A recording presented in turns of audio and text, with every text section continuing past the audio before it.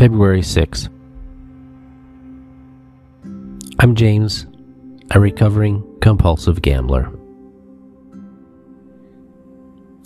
I used to be an expert at unrealistic self-appraisal. At certain times, I would look only at that part of my life that seemed good. Then I would magnify whatever real or imagined virtues I had attained. Next, I would pat myself on the back for the fantastic job I was doing in the program. Naturally, this generated a craving for still more accomplishments and still greater approval. Wasn't that the pattern of my days during active addiction?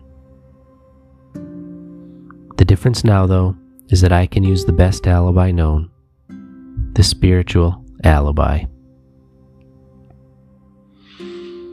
Do I sometimes rationalize willful actions and nonsensical behavior in the name of spiritual objectives? Today I pray, God help me to know if I still crave attention and approval to the point of inflating my own virtues and magnifying my accomplishments in the program or anywhere.